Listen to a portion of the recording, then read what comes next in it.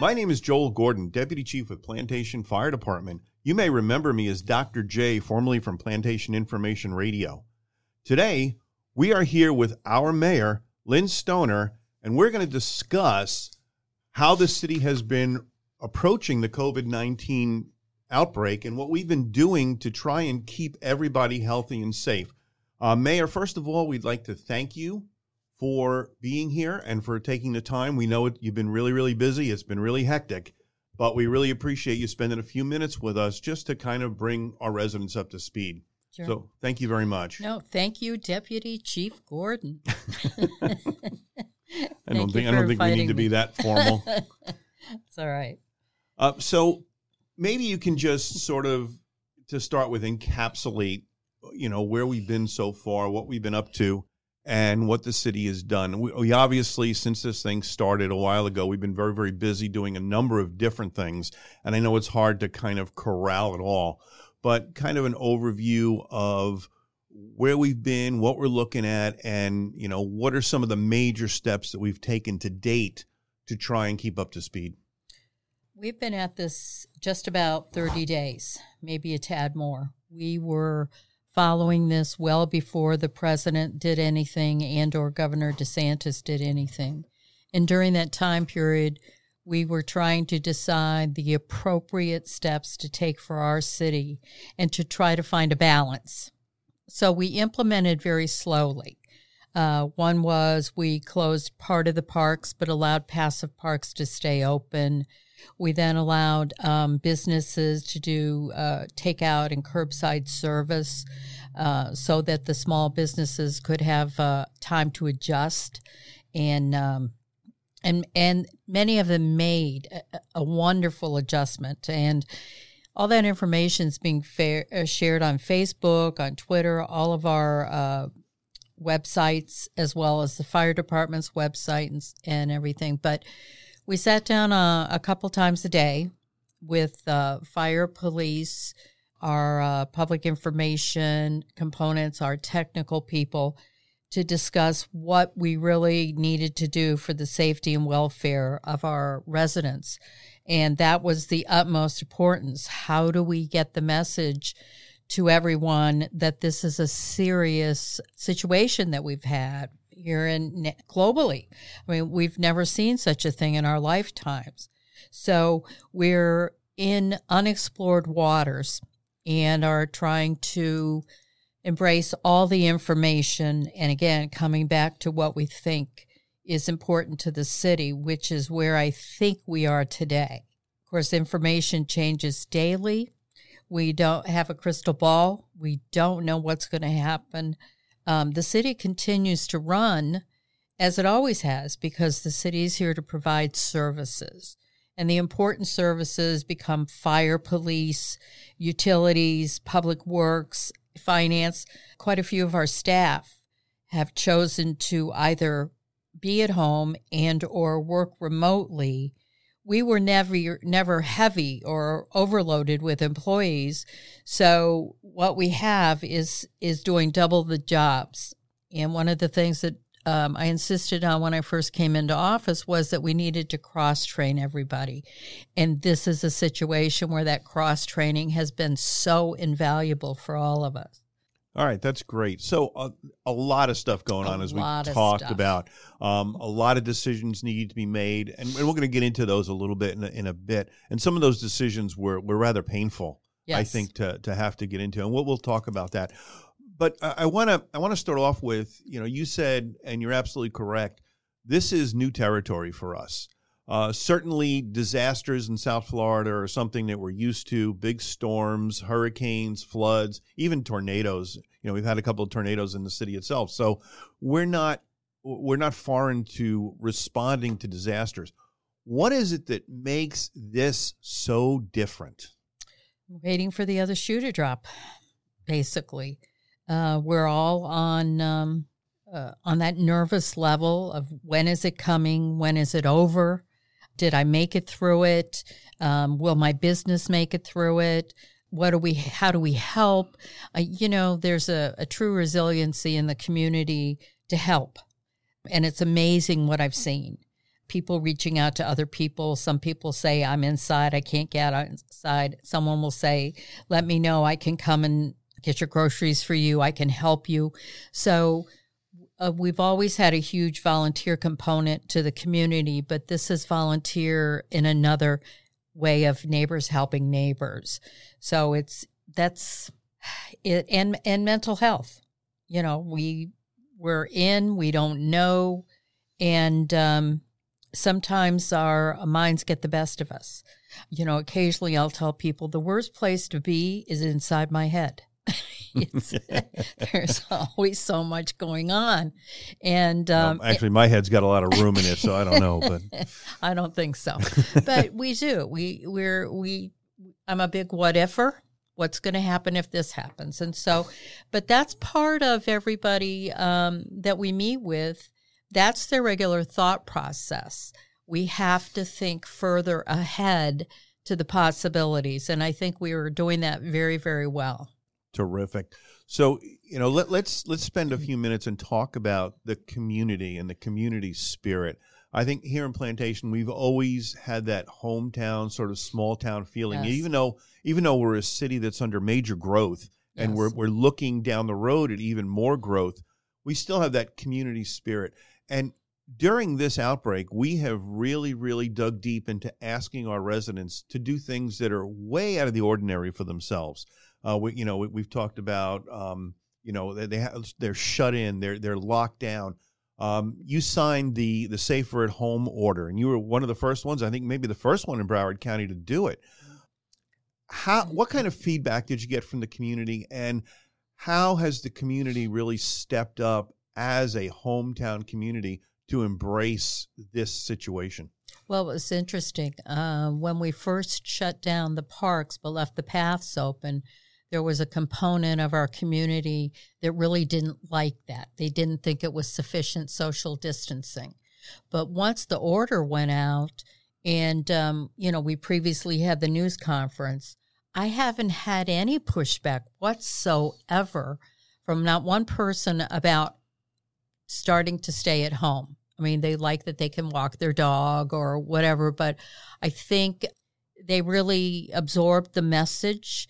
And everything I've heard says we're making a lot of progress. More people are paying attention. So that community spirit is just, it's something very special in Plantation. Completely.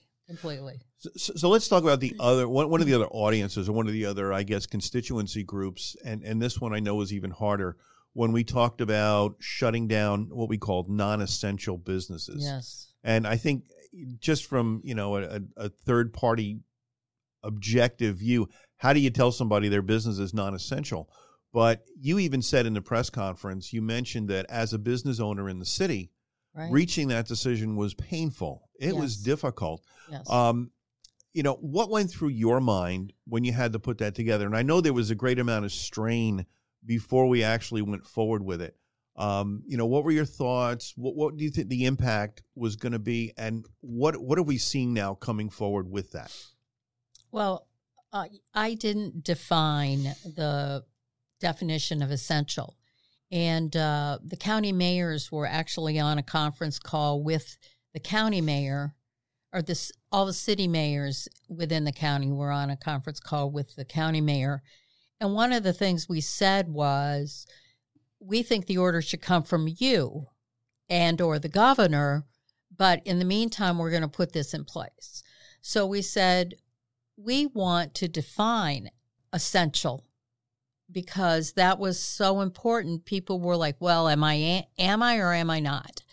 And we've had a couple businesses through, everybody's hair salon and nail salon. And I know I ran very quickly to get my last pedicure for a while before all that was put in place.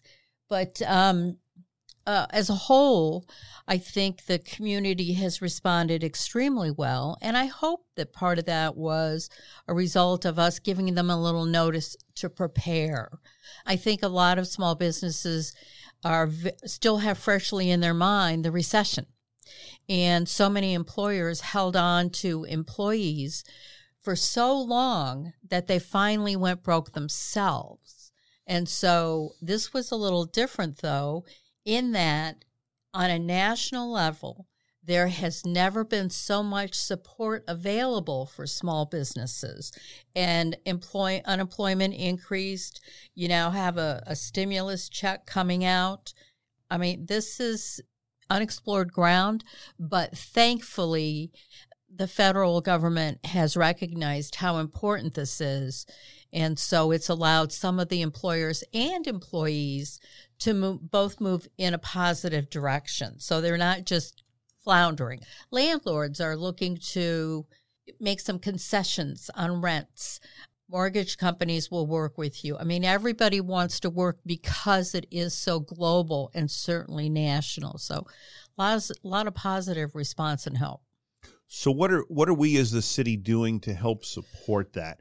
You know, obviously the president has come out and signed the stimulus package, and you know it's going to help somewhat. But what are we actually doing in the city to make sure that the businesses know about it, to make sure that the community knows that this is available, and are we helping foster it in any way? Well, I've been a huge Facebook proponent for a long time and participate on there regularly. But as a result of, we've all sort of come into a new communication component. So we're doing the podcasts. We're doing 10 and 4 advisories to the public. We also have our city clerk, social media person putting out additional information.